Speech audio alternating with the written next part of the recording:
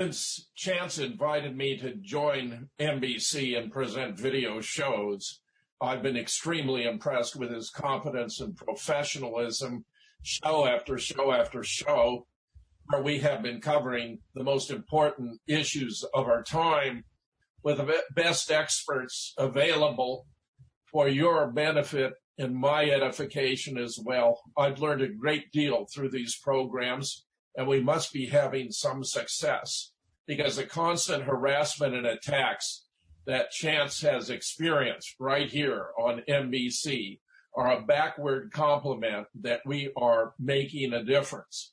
In order to continue to persevere, we need your help. We need new equipment, a new server, new computer. We can do it. We're not talking about a large sum of money, but anything you can contribute would be a tremendous help. And I'm going to reach into my pocketbook too to help with this most worthy effort. Thank you very much for any contribution you're able to make.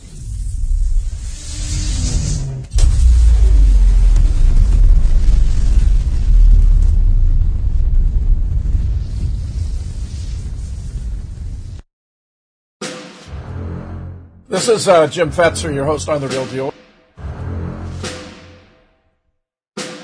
In Dallas, Texas, 3 shots were fired at President Kennedy's motorcade. It looks like one of those scenes of an old building being purposely dynamited and blown. When we are successful, I'm just a patsy, and we will be. We're ready to come to the microphone, so we'll listen up. A new world order. My name's Robbie Parker. It might have appeared that way, but from my close-up inspection, there's no evidence of a plane having crashed anywhere near the Pentagon.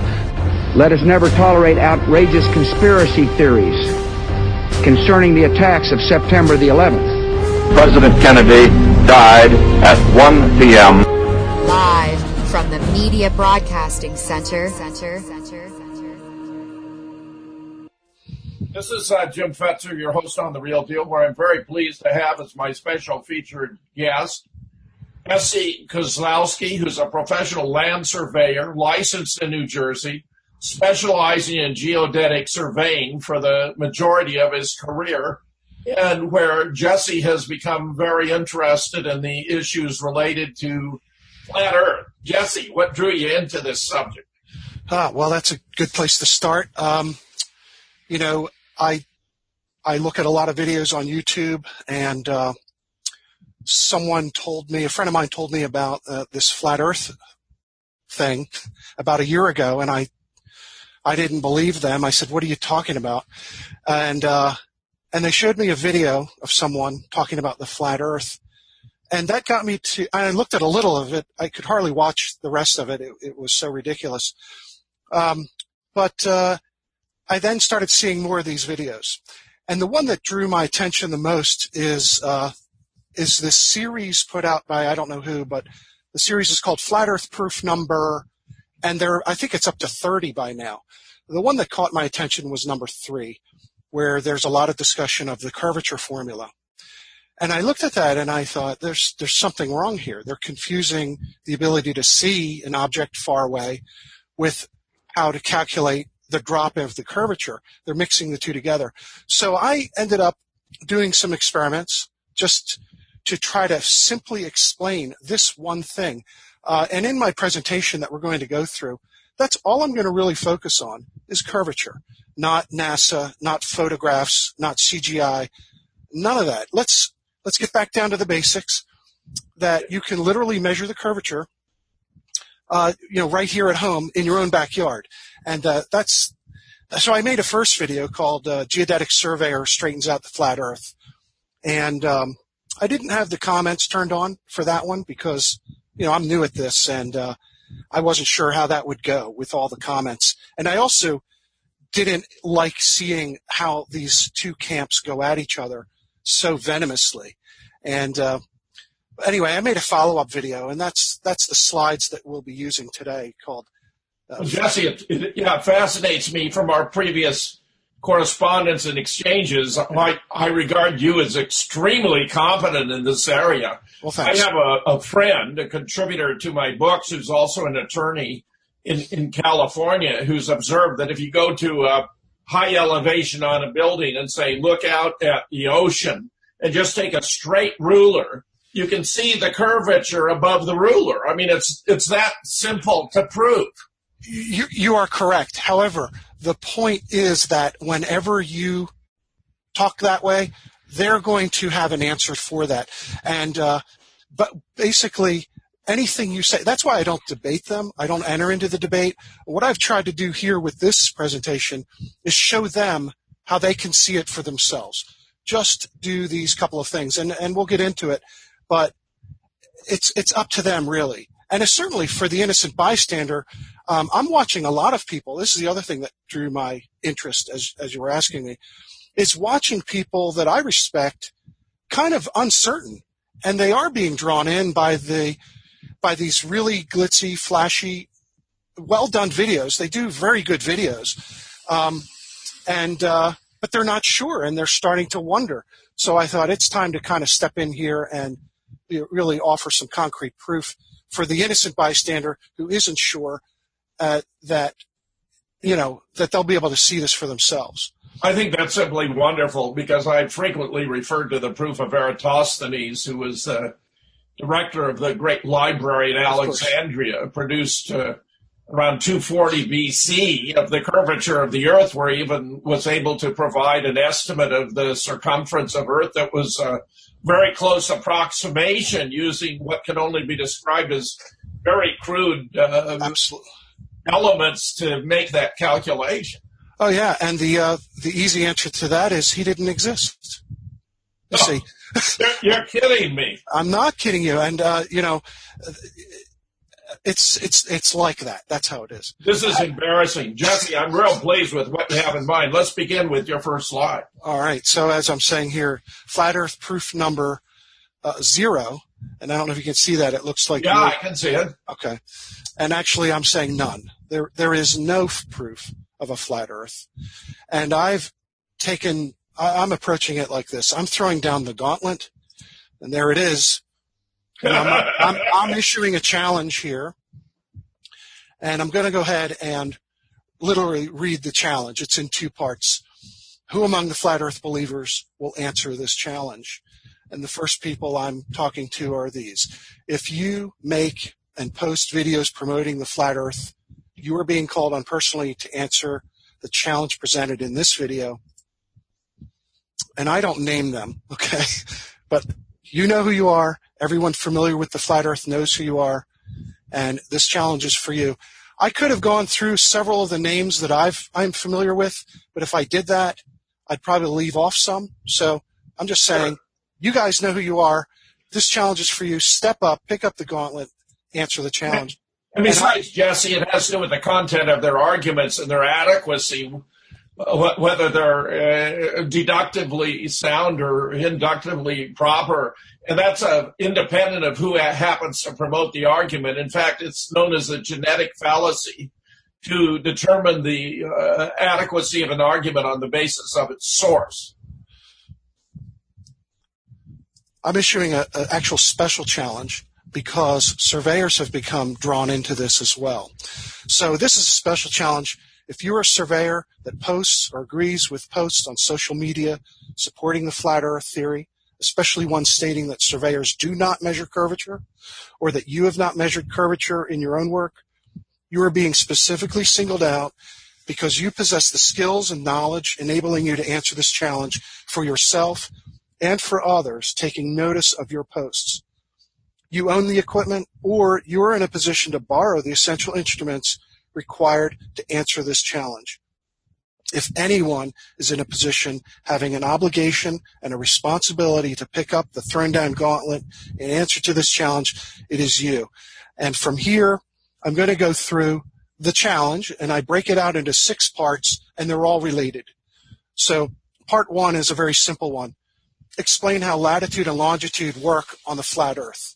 I'm going to go through each of the challenges, and then we'll go into the details of them. That seems so obvious, doesn't it? Yeah. So, number 2, explain why the vertical plumb direction is always tilted away from the middle between any 2 points at the ends of any horizontal line, no matter how long or short the length is, or the orientation of the line in any cardinal direction, or the terrain along the line, over water or land. They're very focused on lakes, and I'm going to show you why they are, and the incorrect assumption that they're making about the surface of water. Let me just make an elementary point. Yeah. You can have a vast amount of evidence in support of a conclusion that happens to be false. For example, the claim could be made that all pennies are made of copper.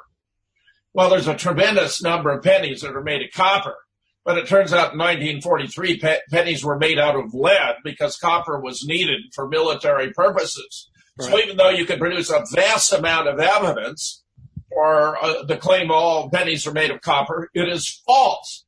Analogously, we know that in relatively local regions of a spherical surface, the properties of that surface are very close approximations to being a flat surface. Absolutely. And I believe that has been a principal misleading element of all of this, Jesse, that too many have mistaken the fact that in relatively small regions of Earth that you can find, properties that approximate a flat surface, even though globally it's preposterous. Correct. Absolutely.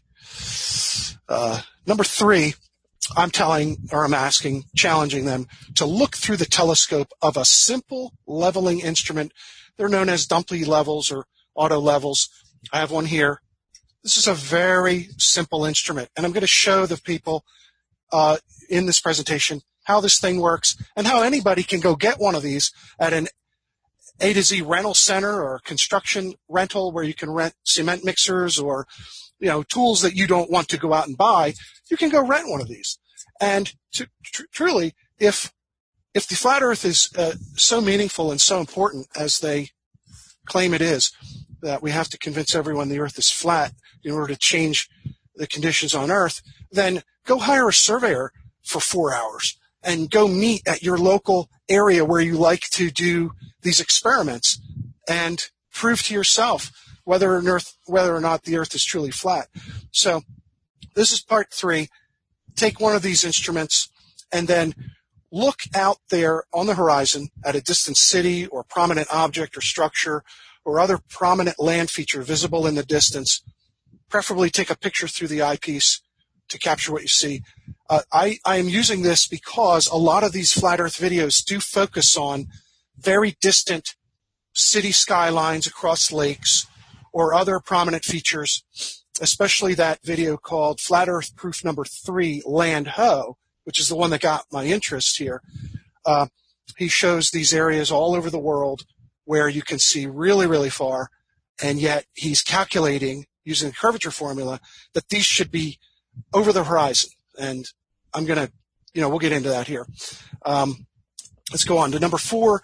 The part 4 of the challenge is to learn to apply the curvature formula correctly by aligning the computed results to the required geometry that the formula specifically calculates.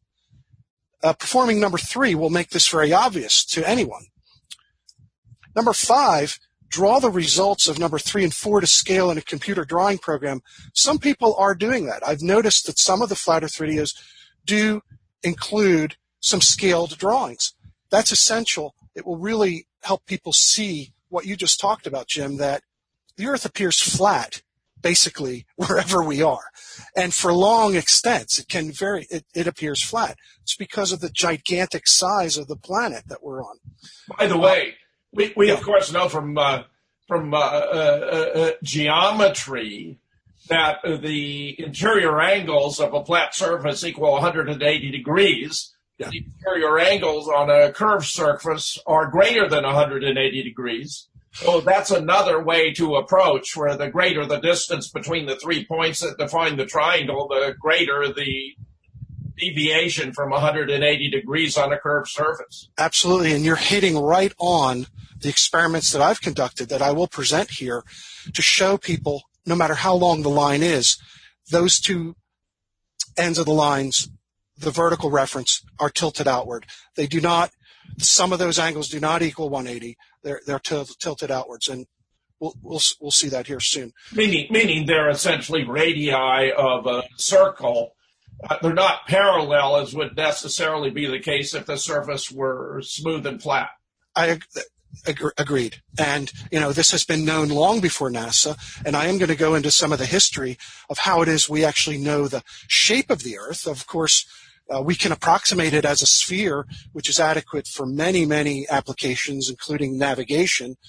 But when you want to get down to the millimeter type measurements that are being made in a lot of scientific fields, you've got to consider the Earth an ellipsoid. And we do know that is the shape. Jesse, just as a curiosity for I've never understood what they thought was beneath the flat surface of the Earth. I mean, what's the rest? Is it elephants all the way down? A very good friend of mine keeps saying, ask them what's at the bottom. Yeah. I don't know I don't know what is down at the bottom. I mean, it's just, it seems to me ludicrous on its face. Yeah. And the thing is, this has captured a lot of people. I mean, it really has. And to the point that I don't know if there's really any hope to get them out of it. So that's why I'm trying to show it to them. And if they would only take the moment to peek through the telescope and see it for themselves. Otherwise, from the flat Earth side, you've got to explain why we do observe curvature. How does that fit the model? So continuing here, number 6, I had to include 6 because this is the latest thing that I've noticed maybe for the last few months, 5 months. Present the technical details to demonstrate exactly how the claim that GPS works from cell towers actually operates. What's the point of the argument, Jesse? Well, because they cannot accept that there are satellites, because if they accept satellites, they have to understand that those are falling around planet. They don't accept that there are satellites. The Earth is flat in their model, and therefore they have to explain away, well, why does GPS work? They just simply say, well, it's from cell towers. So I see. Okay. Yeah. So if you're going to claim that, you have to explain technically how they're doing that. So what I will do in part 6 at the very end of this presentation is give them all of the ingredients that they need to explain it away. And let's move along here. Before I get into each of the 6 parts, I just want to throw in a little bit of preliminary information. I have found that in some of the discussions, a lot of the people promoting the flat Earth aren't aware of what a measurement is, and they think measurement is counting, and it isn't. It is anything but counting. But random errors of surveying observations follow the laws of probability. I won't spend a lot of time discussing this. I'm throwing it in just so that it is included, that people understand the difference between accuracy, precision, and uncertainty in any scientific field where we deal with measurements, and surveying certainly one of them. We deal with measurements according to the laws of probability. We can quantify and characterize our measurements as to their precision. I have to throw this in here too. NIST is the body in the United States responsible for standardizing these procedures, and I just want to say they ought to follow their own guidelines. Well, NIST if you know where I'm going with that.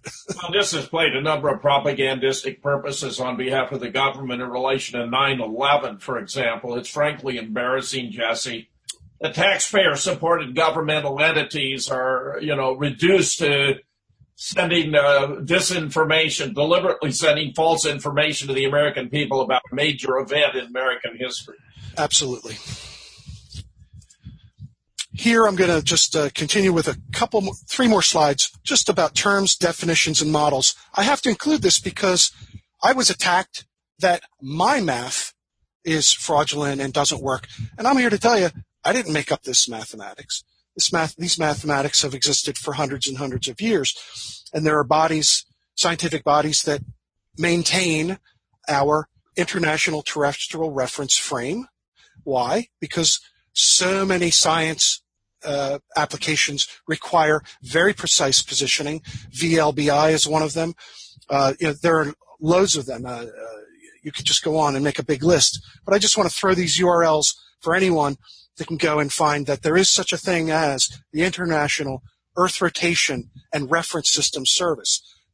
And there are basic physical standards for measurements, such as is it platinum or iridium bar that's maintained in Paris under constant temperature to define the unit known as the meter? Correct. And an atomic clock to determine, measures of time. I mean, but most of those dealing with these issues have no comprehension whatsoever of the nature of scientific measurement. That's so true, but you will then find that they become experts in everything. They are armchair physicists. They become experts in surveying. No matter what you say, they've got an answer for it. And the last slide here is just the International Association of Geodesy, where you will find numerous documents defining for everyone and anyone that needs, high-level precision positioning on the face of the Earth or under the Earth or over the Earth. So I'm going to now go through each part, and we'll begin with this whole latitude and longitude on a flat Earth. These are the maps that you will see, especially the one on the left and the one in the center, that the flat Earth proponents are using to say that is the representation of the Earth. And of course, I know these to be maps, and maps are projections of a sphere onto a flat surface. Yet these maps do include lines of latitude and longitude.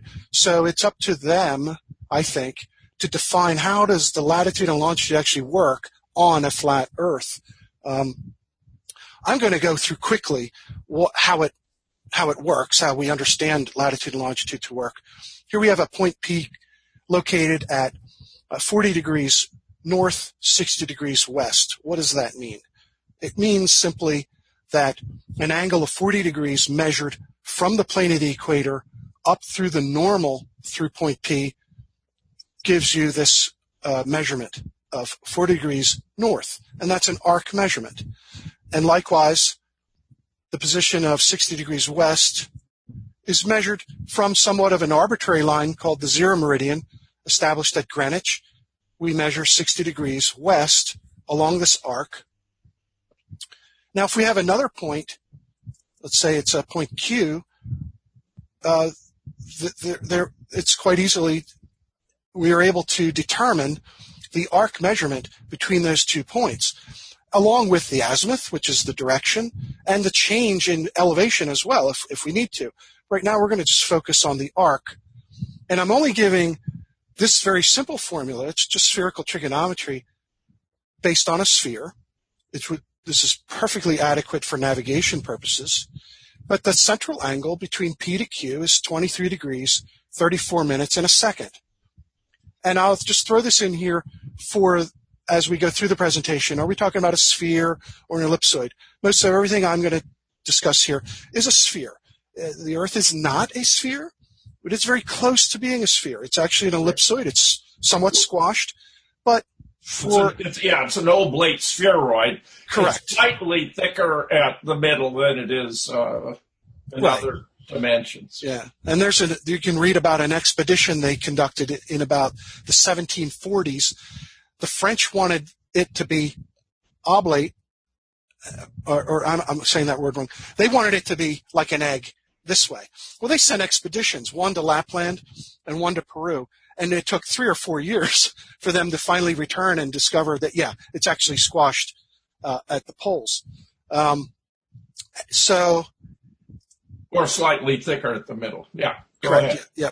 And so what do? We can project the latitude and longitude onto flat maps. Why? Because it's easier to walk around with a map than it is with a globe.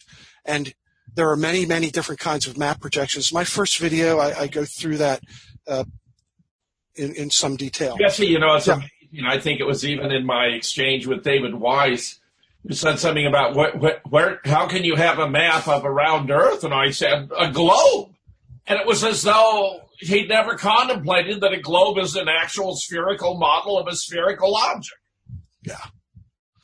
So, I'm throwing in a few books here that people can download. These are free PDFs. Well, these are classics. Oh, yeah. Here's the Practical Guide to Astronomy. Again, I've taken an approach here to get way before NASA, get way back here. This book is published in 1890. I'm showing you the table of contents here, and I'm just circling latitude by Polaris. Every Boy Scout knows how to take his fist, measure the inclination up to Polaris, and determine your latitude to, maybe plus or minus 5 degrees. I'm winging that, but certainly with instrumentation you can determine your latitude. And the idea is that at the North Pole, the star is above your head. As you go southward, the pole star gets lower and lower on the horizon, and it's a direct relationship to your latitude. I also threw in this book. I'm going to start moving a little quickly to get to some of the meat of this. The American Practical Navigator, you can download this, a 2002 edition, which several pages into the book has a title page from when the book was published long ago. I think it was in 1802. So, and again, that book has all of the formulas, tables, and everything you would need to know on how to do navigation by celestial observation. So I'll just restate the challenge for part 1, explain how latitude and longitude work on the flat Earth. Well, the Norsemen knew how to navigate by the stars and so forth. I mean, this is an ancient activity. There's nothing really novel about it. But making it more refined and mathematically precise, of course, is a more recent development. But I think even in the 17th, 16th, 17th century, we had rather precise calculations of these points. Absolutely. Yeah, in my first video, I go through the history of geodesy and how triangulation, arcs of triangulation, were observed across Europe, across continents, across India, So, and I do point out several flat Earth videos that make reference to elevation of mountains and so on. And my question to them is, well, what are you talking about? How did you determine these elevations? So, and I go through the history of how that was actually done. Onward to part 2, this outward vertical tilt. Here we have the surface of the Earth, and if I take this common instrument called a carpenter's level and stand it there, and I can determine a vertical plumb line. And if I take a second one, stand it next to it, we could certainly say that they're parallel. In fact, if you put them at either end of your house, you surely hope that your walls are parallel, plumb, and we accept that. And I'm using this tool, and I'm going to refer to this tool because no one can argue with this. This is how construction is done. Everything you see around you. Of course, you're talking about this extremely small units of Earth in terms of terrain. Sure.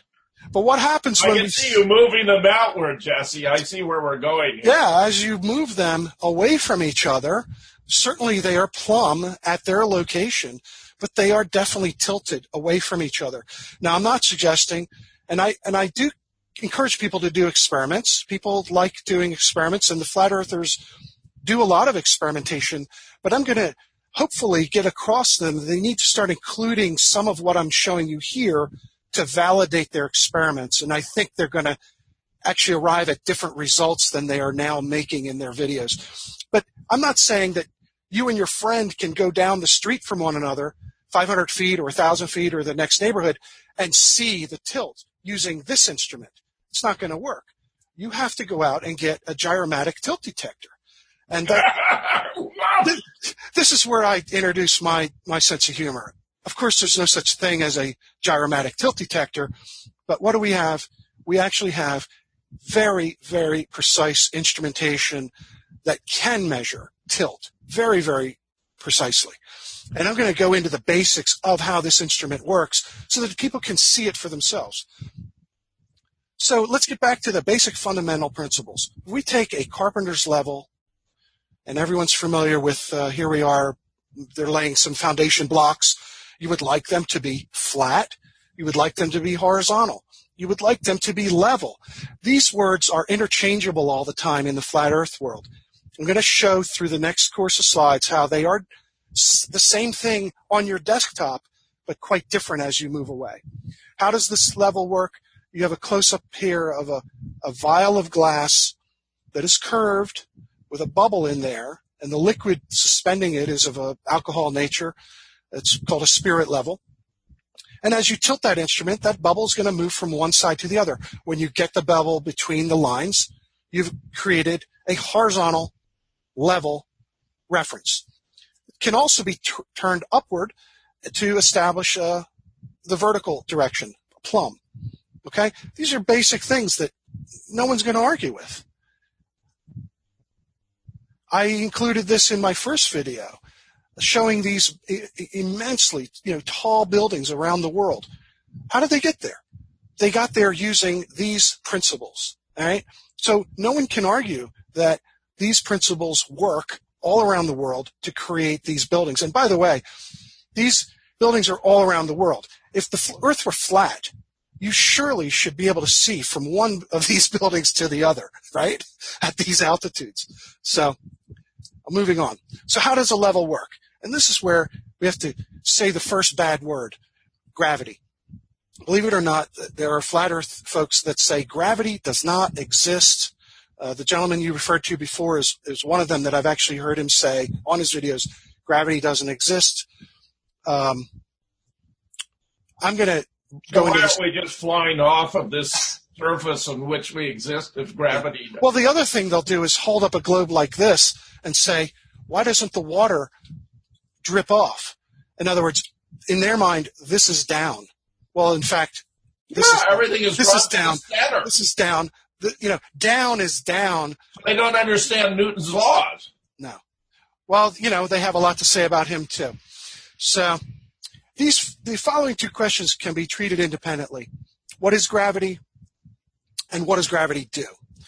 And I'm saying I don't need to know what gravity is in order to experience what gravity does. And for anybody that says gravity doesn't exist. That's exactly what Isaac Newton said.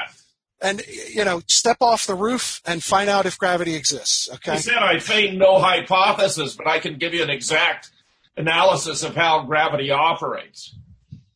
So as to what is gravity, I'm going to just offer here. That depends on what you Nice. I just attended the Electric Universe conference in Phoenix last weekend, and this is one of the books that you can get from this group, the Thunderbolts Project. These are PhD scientists who are discussing gravity in a different way. It's electric magnetism. And look, I'm not claiming to be an expert on this, so I'll move away from what gravity is and let that be for further discussion and investigation. Everyone should I featured an expert on this subject on the show before and expect to have him back. Great. And so we're going to go back to what does gravity do? And for the purposes of all of the experiments and all the presentation here, it is simply the force that causes the directions of up and down. And James McCanney. Go ahead. And I have to also just introduce this one piece of complexity that we don't have time to go into in elaborate detail. And that's something called the deflection of the vertical, which is simply the difference between the angular relationship between the normal to the geoid, which is the gravity surface, and something called the ellipsoid, which is the mathematical model defined to represent the size and shape of the Earth, to reduce your calculations to. Right, it's an idealization. Correct. And I'm going to be focusing more on the geoid through all of the experiments that I did. Which is appropriate, because that's the actual physical surface.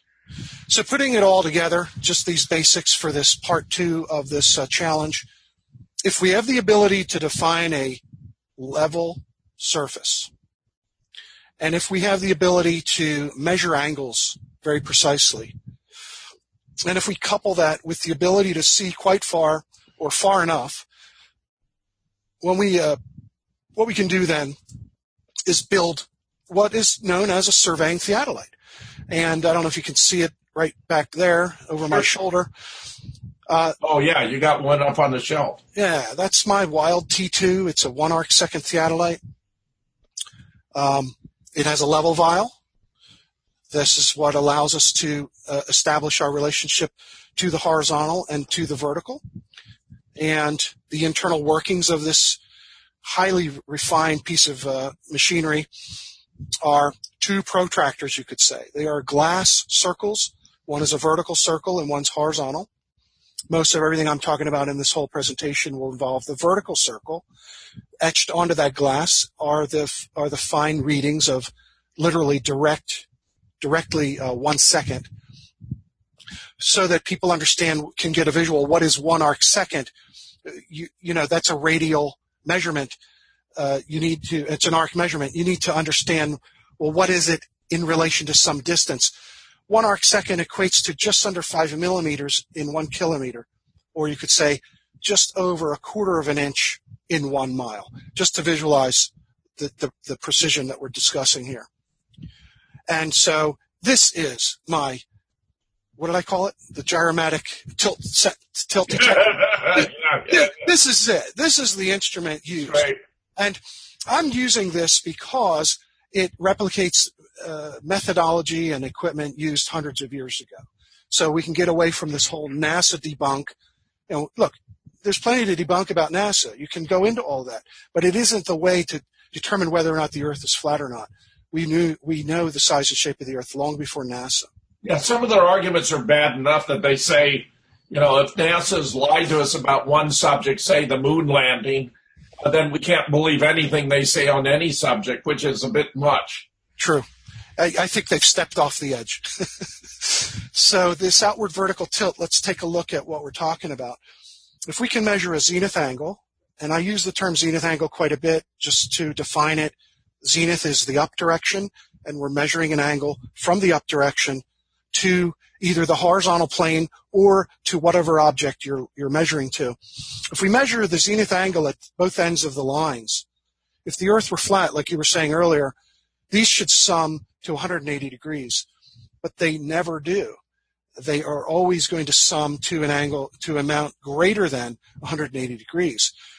So, yet, at each end, you have established the vertical direction. So they are inclined to one another. And if we look at this a little closer, they are not parallel to each other. They are inclined. This would suggest that as we push these lines downward to below us, they're going to intersect. And that intersection would be what I'm calling the delta arc. So if I subtract the 180 degrees from the sum, I'm left with the amount of arc on that line. And so with that, I'll just restate again, this challenge is explain how these vertical plumb directions are inclined to one another on any line, in any direction, of any length, okay? Over water, land, doesn't matter. How does that fit the flat Earth? Now, I'm going to touch on the first video where I did a 1 mile test, and I chose a highway here, and I used the mile markers on the highway, and I just established 2 points at mile marker 27 and mile marker 28, and I measured the zenith angles at both ends of this line. And when you do the calculation, the geodetic arc there is 50 seconds, using the correct formula to inverse between these two latitudes and longitudes. Now, I had gotten a lot of feedback, and people are saying a mile is too far. You can't do this in a mile. You're going to get incorrect readings due to the bending of light and all of this other nonsense. Or if people are saying, a mile's too short, you've got to go much longer than a mile. So which is it? Is it too short? Too long? Can we get some agreement on how to validate this? When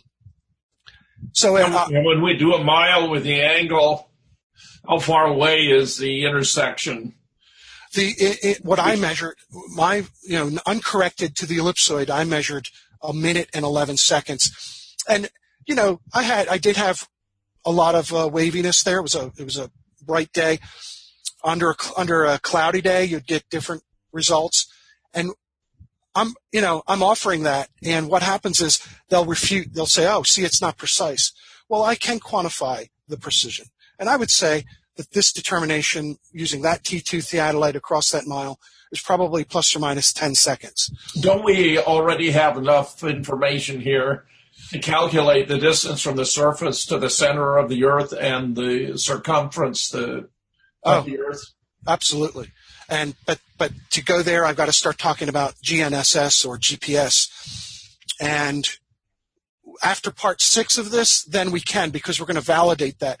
But we right now do know that the center of the mass of the Earth to about the size of a baseball or smaller. Okay, and it was only in 10 years ago. It was or a little longer than 10 years ago. It was still about the size of a beach ball. So it's been refined and refined and refined. So if 1 mile is not long enough, what about 93K or approximately 60 miles? This is a report that anybody can download among many. There are a lot of reports that people can download of all types of special projects for special survey purposes. This one is a survey of the McDonald Observatory. And what they did here, they did a radial line experiment. I'm not quite sure what their purpose was, but we have their observation data. They have a point in the center, and they measured long, long lines in every direction, radiating out. I took that. I actually went down to the National Geodetic Survey in Maryland. I was on a mission to go get some notes for Apple Pie Hill, which is featured in my first video. And while I was there, I did get notes on this McDonald Observatory. And there were boxes of these books. These field books contain zenith distances or zenith angles, the same thing. And they have numerous observations for this survey.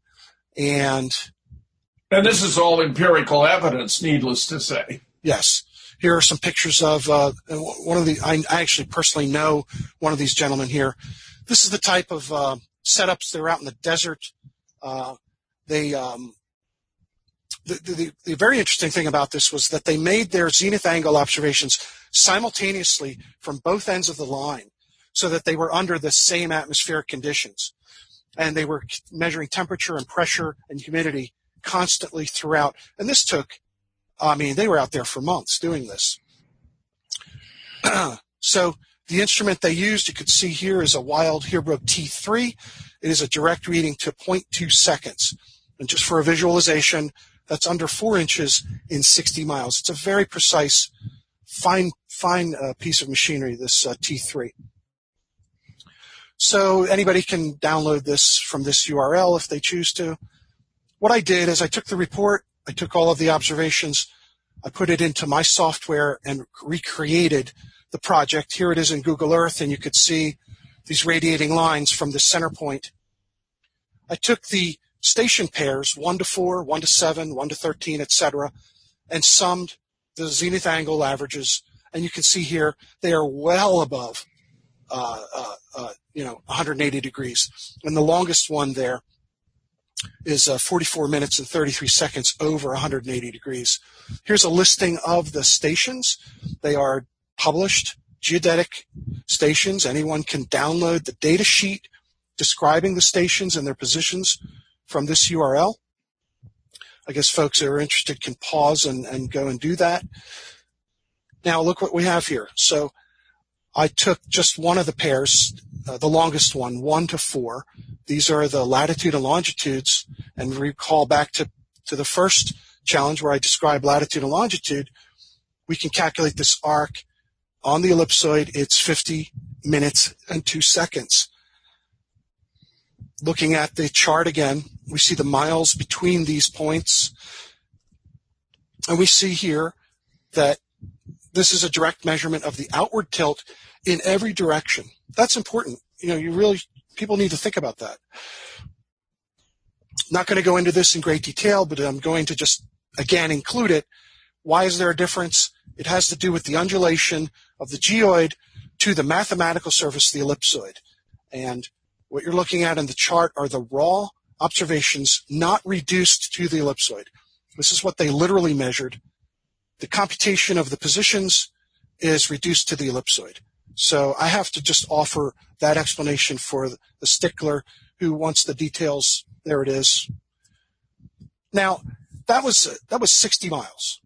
Let's go to a line, and this is going to be interesting here. People suggested I should have measured my 1 mile. I should have gone up to the next mile and the next mile, and people think I have that kind of time on my hands. Well, I don't. But the idea is correct. What if you were to continue going mile after mile and you're measuring curvature? Well, here's a line. It's 1,100 meters long. It is a line called a calibration baseline. And for all those surveyors out there that say they don't measure curvature, recall that you are supposed to be taking your equipment and calibrating your electronic distance measuring device on these lines. You can go to this website and pick your state and find a calibration baseline near you. And I would say go out there, get the published lengths and the differences in elevation between the points for the baseline near you. This one happens to be in Maryland. I went there. I calibrated an EDM, and of course, during that process, I measured zenith angles. And that's what we're going to focus on, not the distances, but the zenith angles. Now, here it is in Google Earth. So we have a mark at the 0 meter, 150 meters, 425, and out to 1,100 meters, all on one line.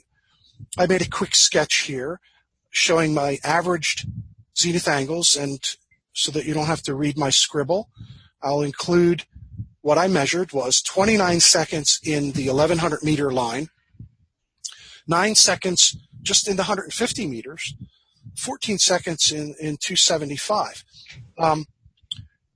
That's just raw physical measurements of zenith angles.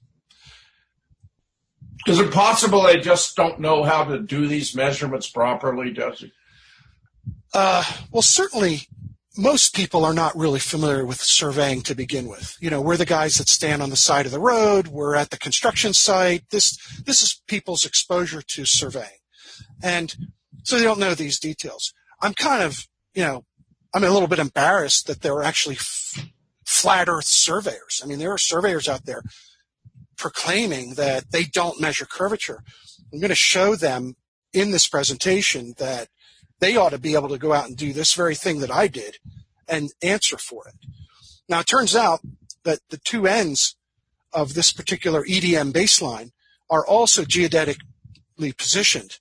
And so, there are discs in the ground with latitude and longitude, and the arc there is 35 seconds, which is very close to the arc measurement that I observed by zenith angles.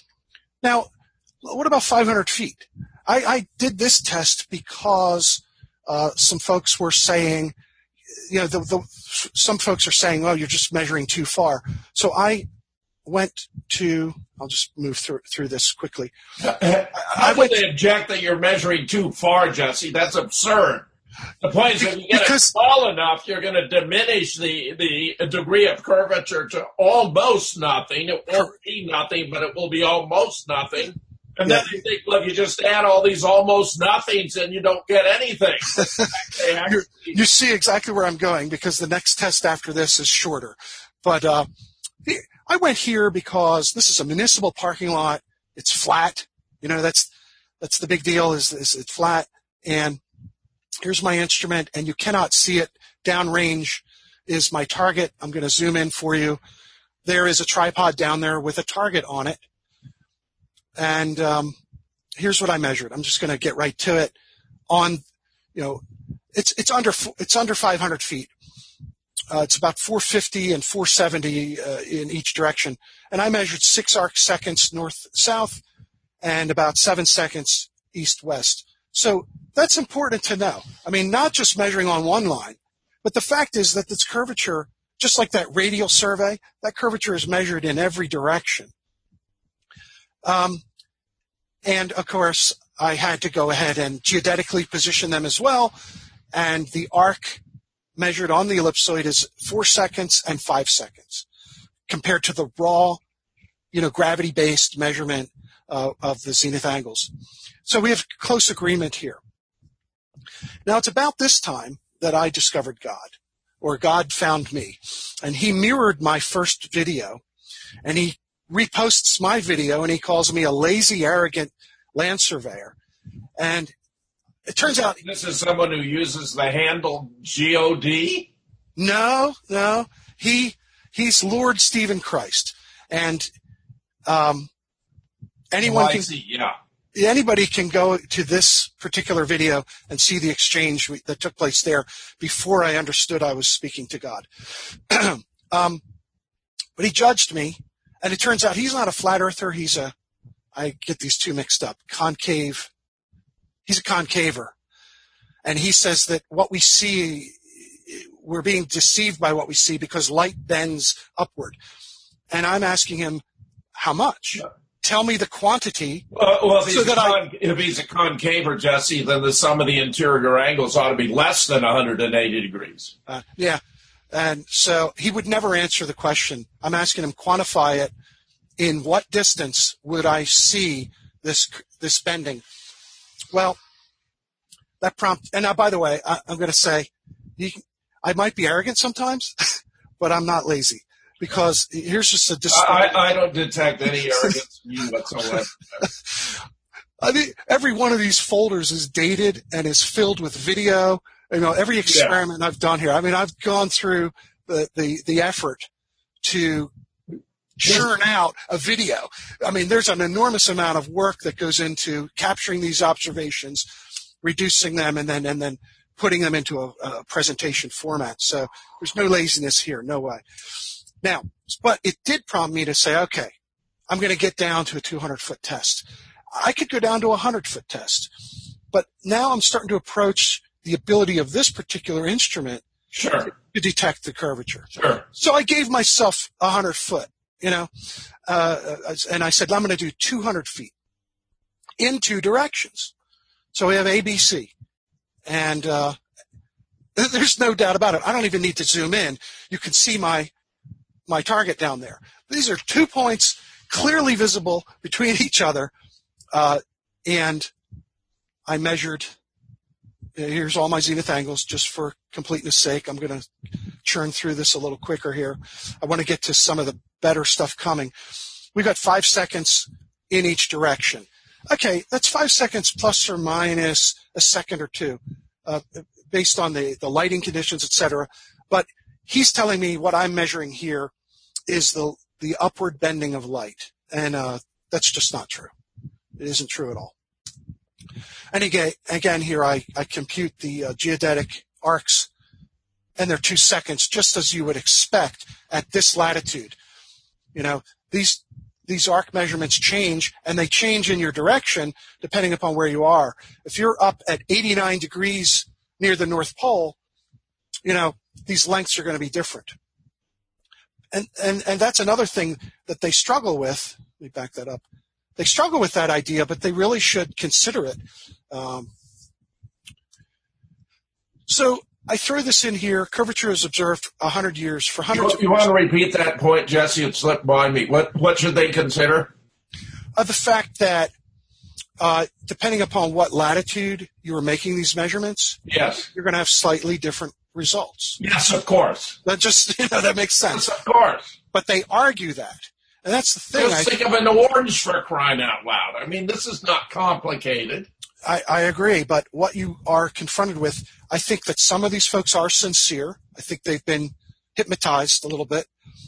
But I do think that some of these folks are disingenuous and will argue you beyond reason. And, Yes. Yeah. So. Well, anyone who continues to maintain the flat Earth position after your presentation here, I'd say, has lost their way. I don't think they saw this one coming, Jim.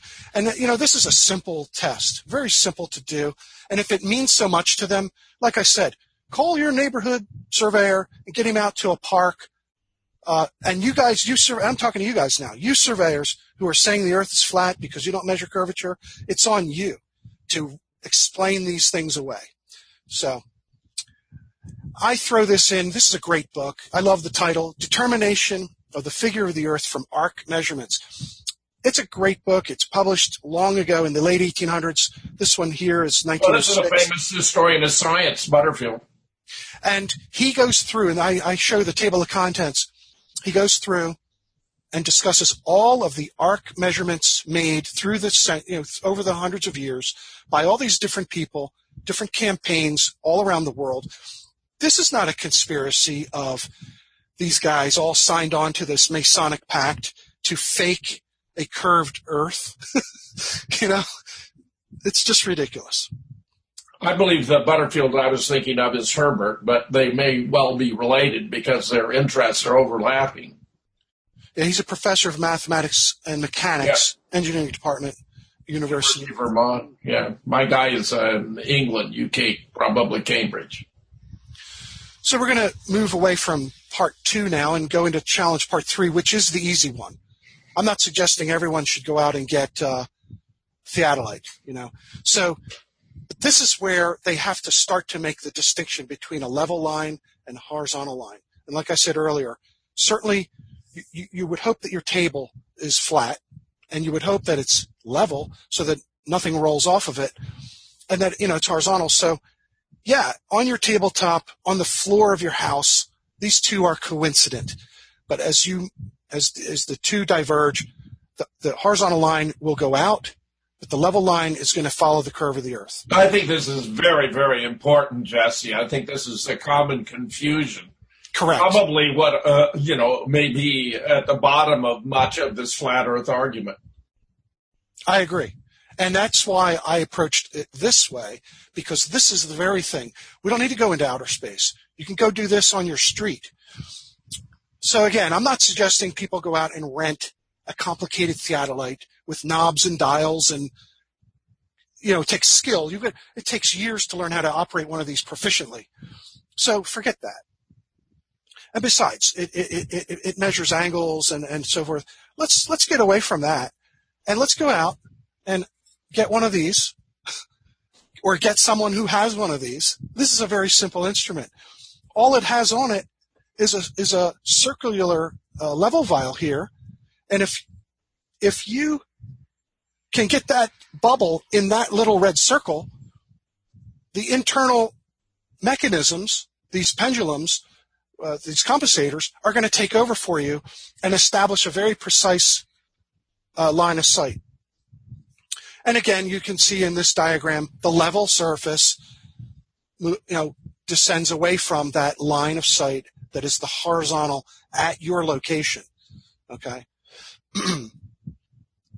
So, going back to the first video, the reason I did this was that in the video called Flat Earth Proof Number 3, Land Ho, he uses an example. There are many examples. One of them is the Statue of Liberty, which I'll talk about a little bit later. But this one is right in my backyard, about a half hour from where I live.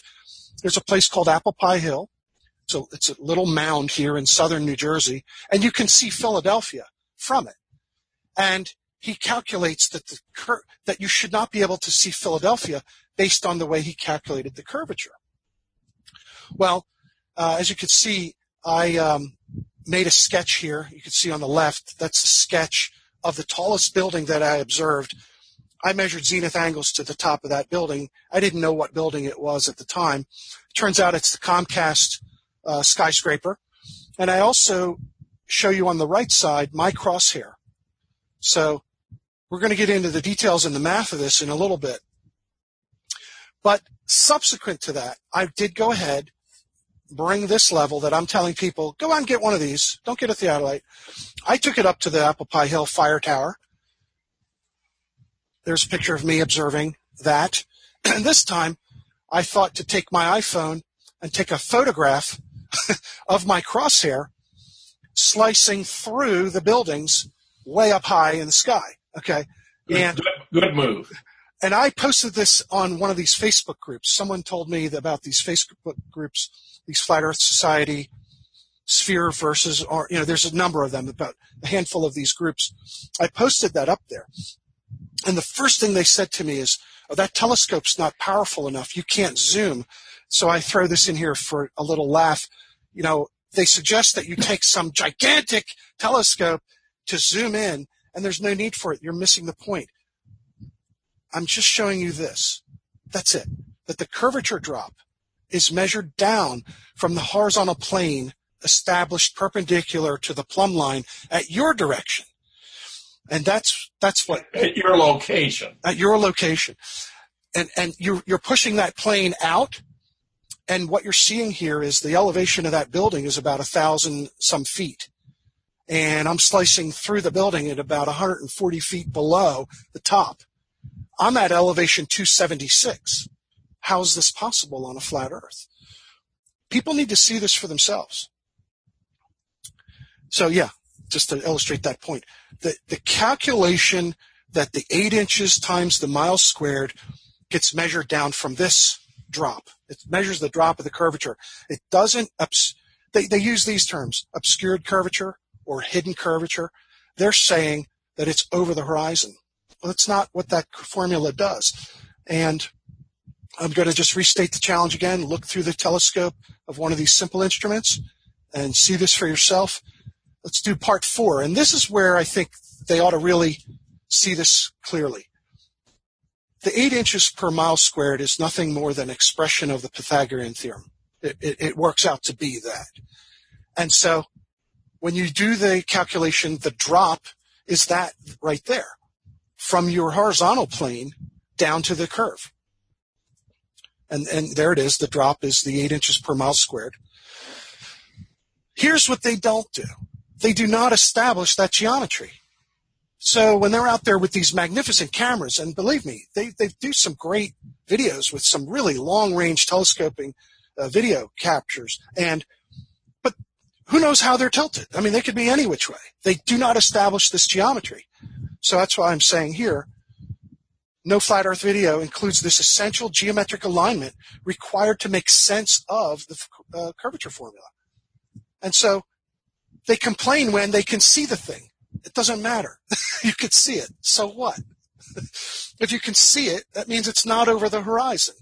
But you can calculate the drop of the curve from your horizontal plane very easily.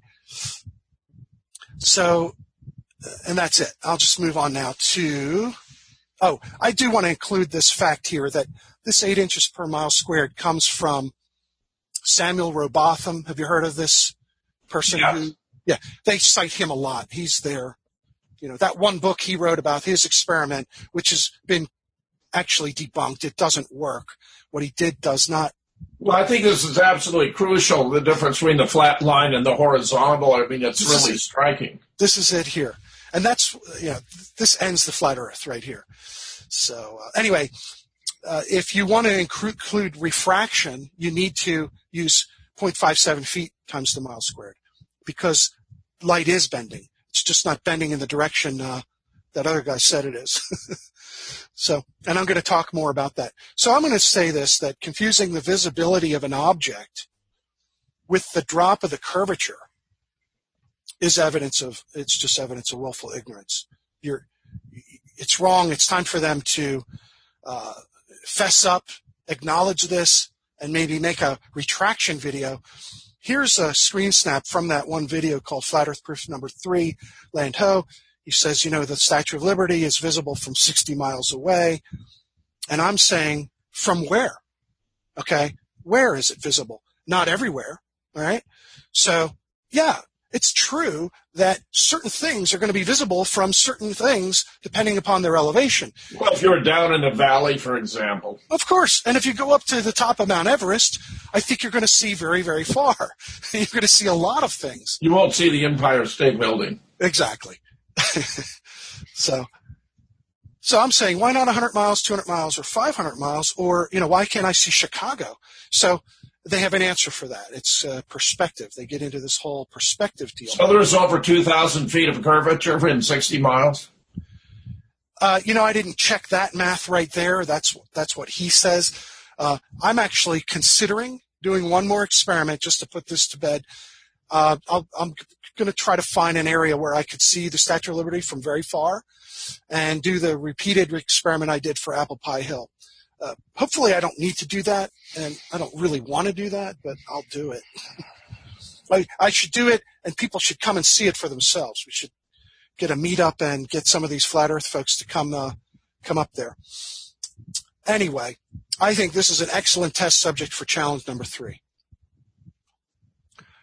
And just, again, restating the challenge, learn to apply the curvature formula and don't confuse visibility with the drop of the curvature. Jesse, go back to the formula a sec, would you? Yes. Just to make sure, if it's 8 inches, if it's only 1 mile squared, 1 times 1 is 1. But if it's 2 miles, then it's 4. So does that mean there's a greater droppage when you increase each mile, the percentage of curvature is greater? That is correct. That is correct. So as your plane extends further and further, just as I'm showing in this little diagram. The drop, your plane is tangent, or perpendicular to the circumference. Yes, correct, and the curve is dropping away. But that doesn't mean you can't see stuff. As you saw, my crosshair hitting this skyscraper in Philadelphia, that's my plane, but I'm at the top of the building. I'm throwing this in just so people are aware that this flat earthers did not stumble upon refraction. It's a well-known property. It's very quantified and characterized in survey literature going back decades and decades. We know the amount of refraction under different atmospheric conditions. So should that say horizontal line, or should that say flat line? What was the phrase you were using before to distinguish between the horizontal? Well, the level. Yes. Yeah. In fact, I think I have another diagram of this. Yeah, the level line. Well, I mean, is that horizontal line there, the level line? Is that intended to be the level line? Let's see here. The horizontal is 90 degrees to your perpendicular here. Right. Horizontal line. Is that also the level line? No, the level line's here. I don't know if can you see my mouse pointer going across? Yeah, I'm seeing it. Yeah. Yep. And I have a better diagram coming up. Okay, go ahead. And I'm just showing you some publications that anybody can look up to really get into the meat of this information. Yeah, here's another sketch of the same thing. The horizontal line is here. The level line is here. And here they are defined. The level line, or level surface, is one which all the points are normal to the direction of the force of gravity. And the horizontal line is the surface that is normal to the direction of the force of gravity at one particular point. And this is how it works. Now I'm going to get into the drawing to scale discussion. And this is another video that is out there that I included in my first video. A lot of these videos show these sketches that are not to scale, and admittedly, he does indicate this is oversimplification. I'm glad he put that there. He's qualifying it, but it would be far better to indicate the way it should be drawn, and he's got this like this, whereas it should be this way. And the way he has it drawn, Lake Ontario appears to be around 3,500 miles. It's deceiving. And for the person who's not considering the real geometry, they're taken in by this. So in the background here, I've got my AutoCAD drawing of the measurements I made from Apple. Well, he's treating the line of sight as or the level line. And he does not, yeah, exactly. And none of them go through the trouble of establishing that to truly be perpendicular, you see. So there's where the line of sight is ambiguously labeled. It's just wrong. That's correct. They would be, and if you know what, if they don't want to get one of these, go get a carpenter's level and get a telescope from a rifle, stick it on there, and you make a crude level instrument so that at least what you're looking at you could determine is actually your horizontal plane extended out to whatever it is you're looking at, some skyline or other land feature. So I included this part 5 as a challenge so that they can see this for themselves. If you take the measurements I did here and we zoom in from Apple Pie Hill to Philadelphia, in fact, we are looking at what appears to be very flat in 35 miles. That's 35 miles. You know, it looks flat to me. If we zoom in over on the right side, we're looking at my instrument on the top of the fire tower. And if we zoom in over on the left side, we can see the top of the Comcast building. And the next line down is that tangent line at Apple Pie Hill hitting this very tall skyscraper. And this is lower down at street level, just zoomed down lower. and I'm going to show people the math. I'm at about 256 feet, and I'm striking the building at roughly 138 feet below 1,006 feet. This is what anyone would see anywhere, that they conduct an experiment like this. So this answers the fact that there is no hidden curvature, as he makes out to be in his Flat Earth Proof number 3 video. So I'm missing. My math doesn't work out to about 12 feet or so. So that's 1 part in 14,000. That's good enough for a third order intersection, as we say in geodetic surveying. And the last part of this challenge is go ahead and download some free software yourself. Google search free CAD drawing software, and you'll find a lot of these shareware programs that you can draw your own measurement results and put them in there. And you're going to see right away why it looks flat. Moving on to part 6, this is an important aspect to answer this idea that GPS is from cell towers. I'm giving the URL for where anybody can download this book, which describes how GPS works. And this thing is published because manufacturers need to know how this system works in order to create their own equipment. So the signal structure is described, the code is characterized, the timing and how it all works is all public information. And just showing you, another shot of the table of contents to get an idea. It's a PDF. Anyone can go download this. This is what they have to refute.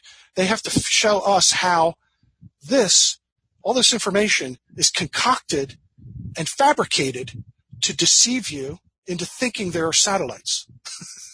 Okay? Even the UN is in on it. They have this book that describes all of the GNS systems. There's not just GPS. The Russians have GLONASS. The Chinese have BeiDou or Compass. And the European Union, if it continues, they have a thing called Galileo. So there's more than GPS. Even if you use this photograph and put a straight line on the two ends of the line, you'll see the curvature. Yeah, but of course they're laughing at us. They're laughing at us saying, the Earth is flat. Here's the Earth right here. Here's another URL. Anybody can go and look at the enormous amount of people involved, companies involved, either contracted to make components for the satellites themselves or the components for GPS receivers, timing devices, and whatnot. A to Z, here's all these companies. Even the public is involved. There are open source software you can get. Here's one I just snagged. These guys like to fly drones for photography and fun.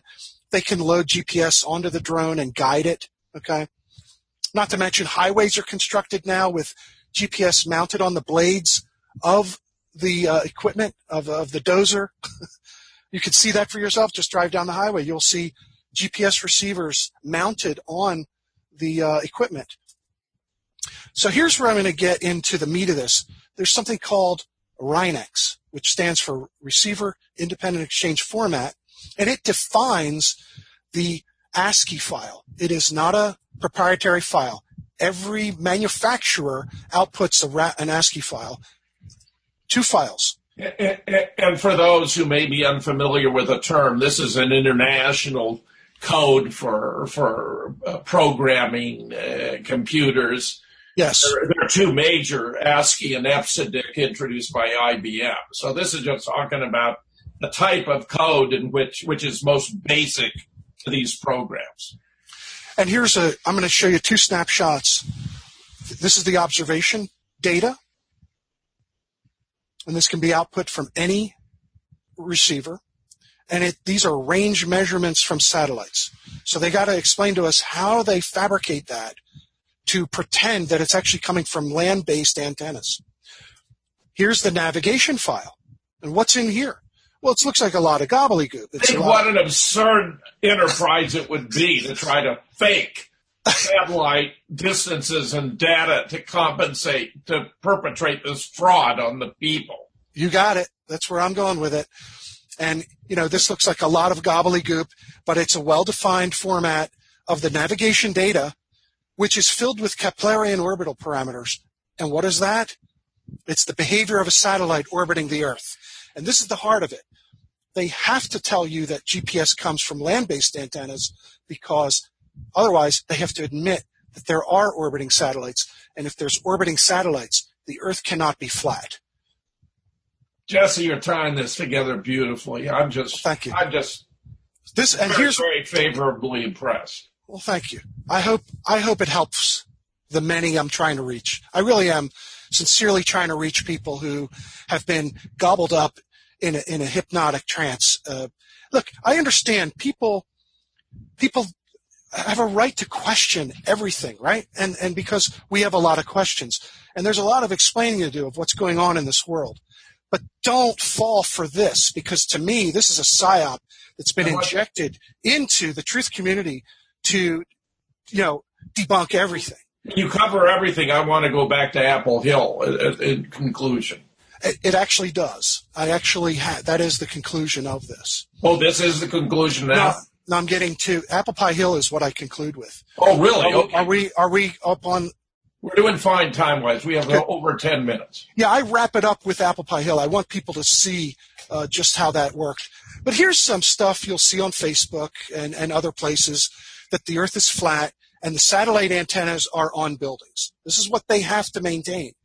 So to me, the challenge is explain how you take everything I just showed and force it into that it's coming from cell towers. Even the signal structure. GPS is in the microwave band.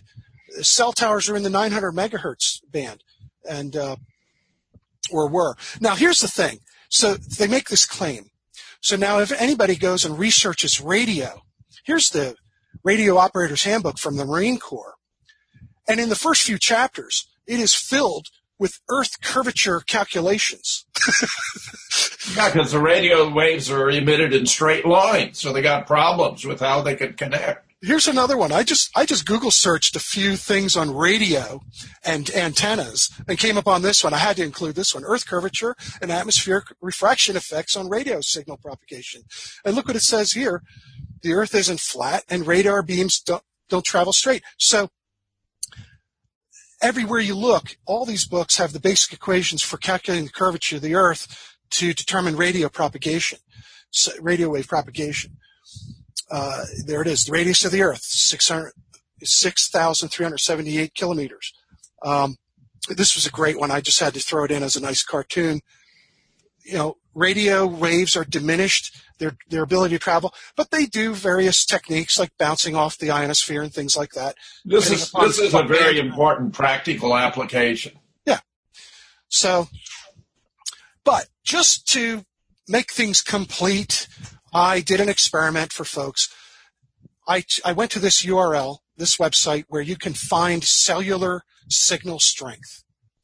And I found here near to me in the Wharton State Forest, there is no cellular signal here. And so I went out here, splashing through the puddles, getting back here to a place where I had no service. And back here in this location, I operated my GPS receiver.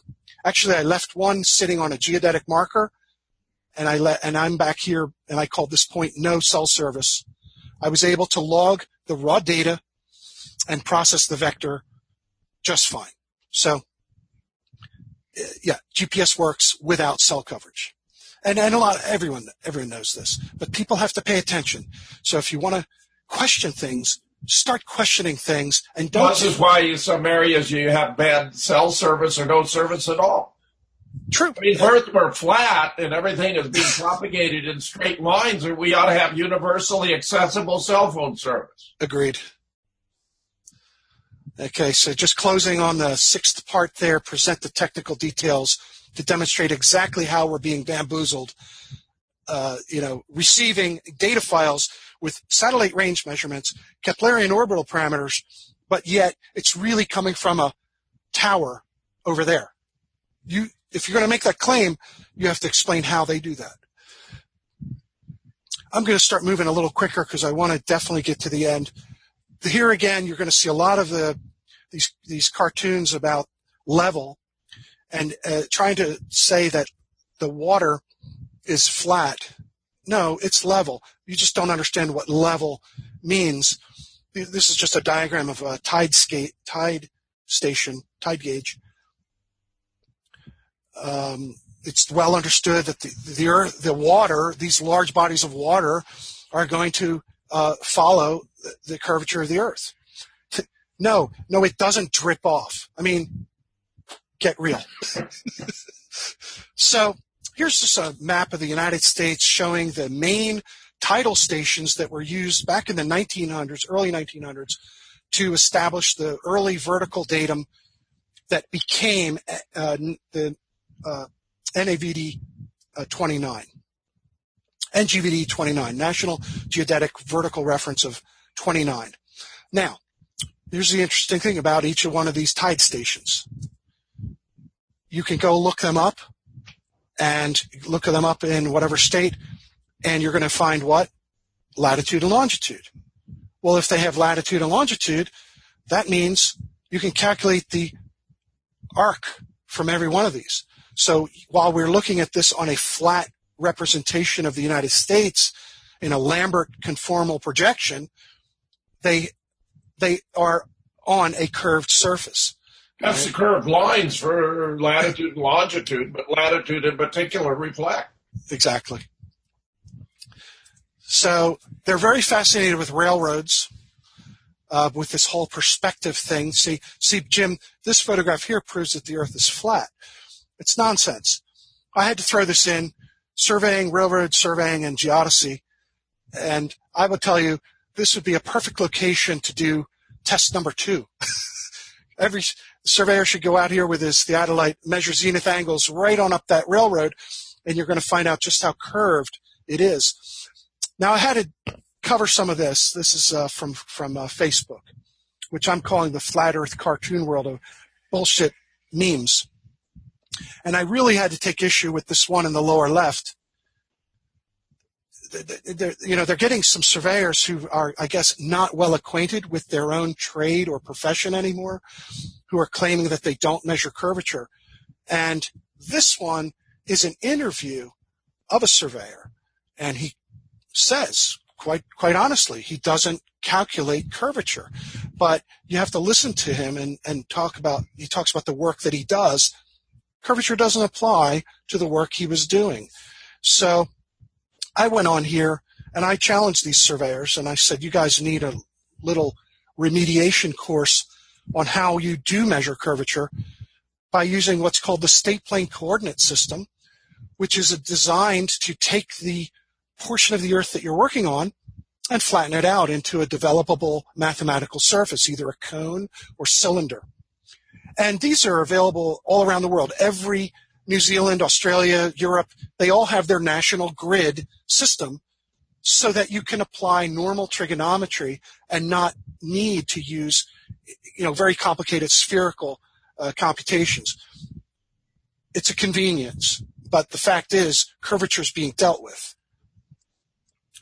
Again, I'm showing the zones. Every state has a zone or two. Some states need more than one zone to break it up into a developable surface. Here is a snapshot of the internals of the instrument where the curvature correction is on. And I'm just showing you this. This is a project I worked on where I had to calculate my own low distortion projection across multiple states. So I couldn't just pick a state plane coordinate system in Arkansas or Oklahoma. I had to create one that would fit this 700-mile long project.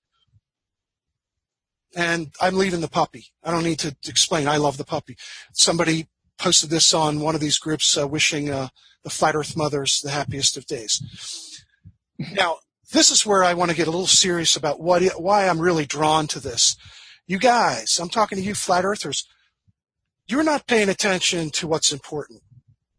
Why don't you make some memes of this? Find out what's going on in these photographs. All right? Start, they really, Jim, they really think that if they could convince the one last person, go get that last guy to believe the earth is flat, that they're going to get somewhere and change things. And, of course, that's just nonsense. Let's pay attention to what's real. The suffering that's going on in this world. And I apologize to folks to include such horror. Look, where I live, I don't walk down the street and see kids laying in the street, with their guts hanging out. But this stuff is going on all over the world. And I really think that, all of you who are so focused on this flat earth really need to take a break. Just take a week and don't look at that stuff and start looking at other things. Start paying attention to things that matter, are important. I'm going to throw this out here, especially you folks in the United States. Go and look at this website. And if you think the flat earth is a secret, I'm saying no. Effing reality is the big secret. And go to this website and start with the Liberty, the USS Liberty. Get started. I have her scheduled to be a guest on my show, on the show. She's a beautiful one. I met her in Philadelphia when she came to speak, and I just think the world of her, of what she's doing and how she's doing it and the tone she takes. Folks, get off this flat earth crap and get paying attention to what's real, and then you're going to see some change. If we could all Jessie, do you think it was introduced as some kind of psyop? I'm very interested. I do. I really do. I think it is. But how can I know that for sure? I can't know it. But I'm doing what I can to bust it up as best I can to put this news out here to, they really have to answer what I'm saying here. I have looked at some other sites that do try to debunk the flat earth, but there's always an answer for it. There's no answer for what I've shown here. The curvature, it's there. It's just there, But I agree. So we're going to go back to Apple Hill. Here we are. We're going to finalize it there. I went to get the field notes. I wanted to show the delta arc with the zenith angles, and those notes weren't available. But the one thing that I did discuss in my first video was something called spherical excess. And here you have a sheet. This is not the field notes themselves, but a computation sheet using logarithms to account for and compute the triangulation.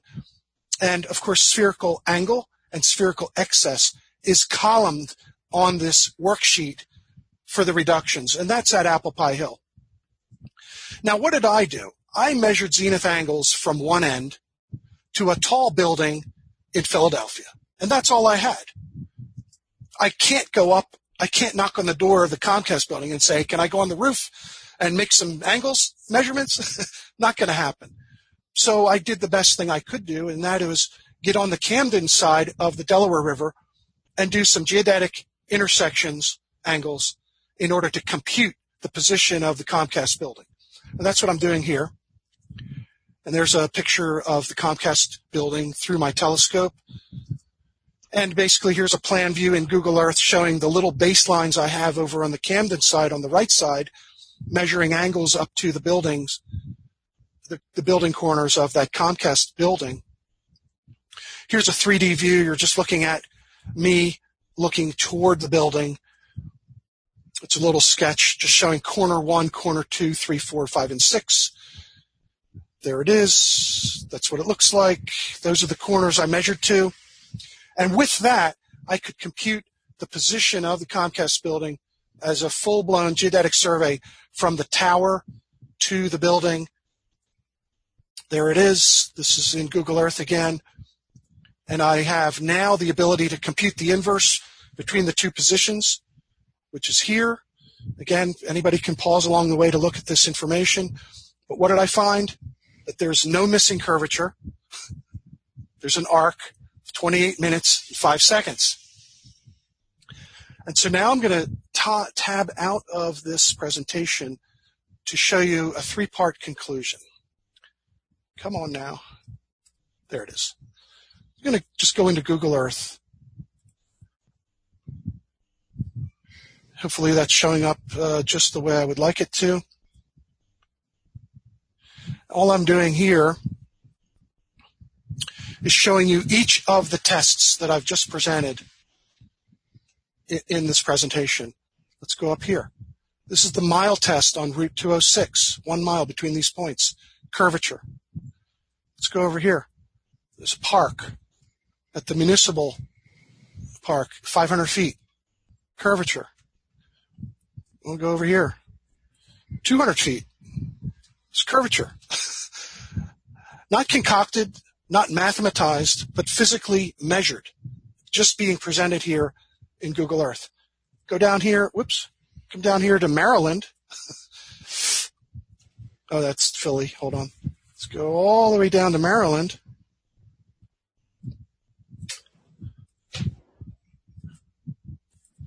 We have 4 minutes left, Jesse.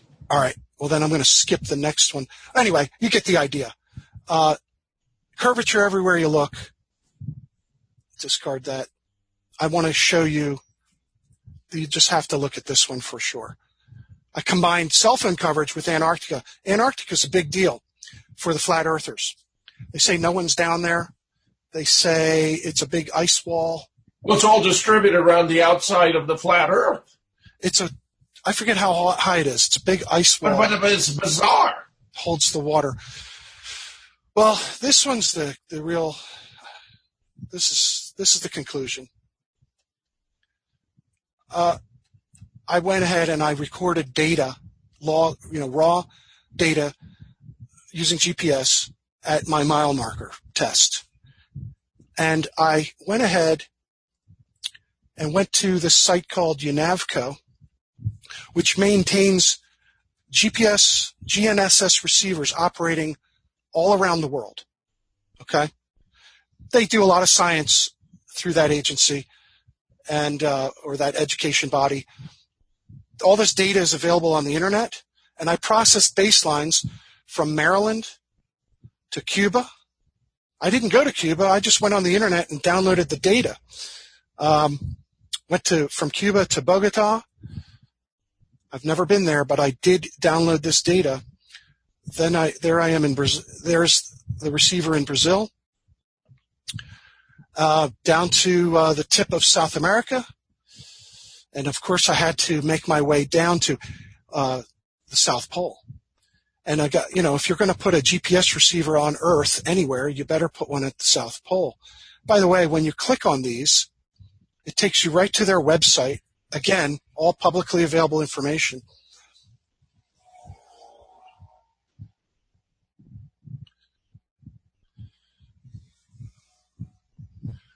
There's the station.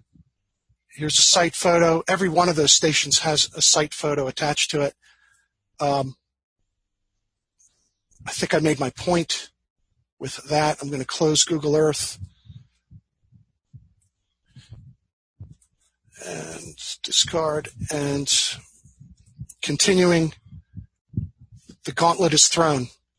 Pick it up. Brilliant job, Jess. Can we just go back to your view with your theodolite of the building in Philadelphia from Apple Hill? Could we find that? It's in the... Oh, what you mean all with... the way back to the original when you were explaining. Was it with this instrument? Yeah. Yeah. You go back, to that image. It's way back, Yeah, it is. If you don't mind. I just want to be sure. Yeah, it's in part 3. This one. Go to one where the height difference is compared, maybe 1 or 2. Oh, yeah, the actual, where I drew it in CAD. Yeah, I think.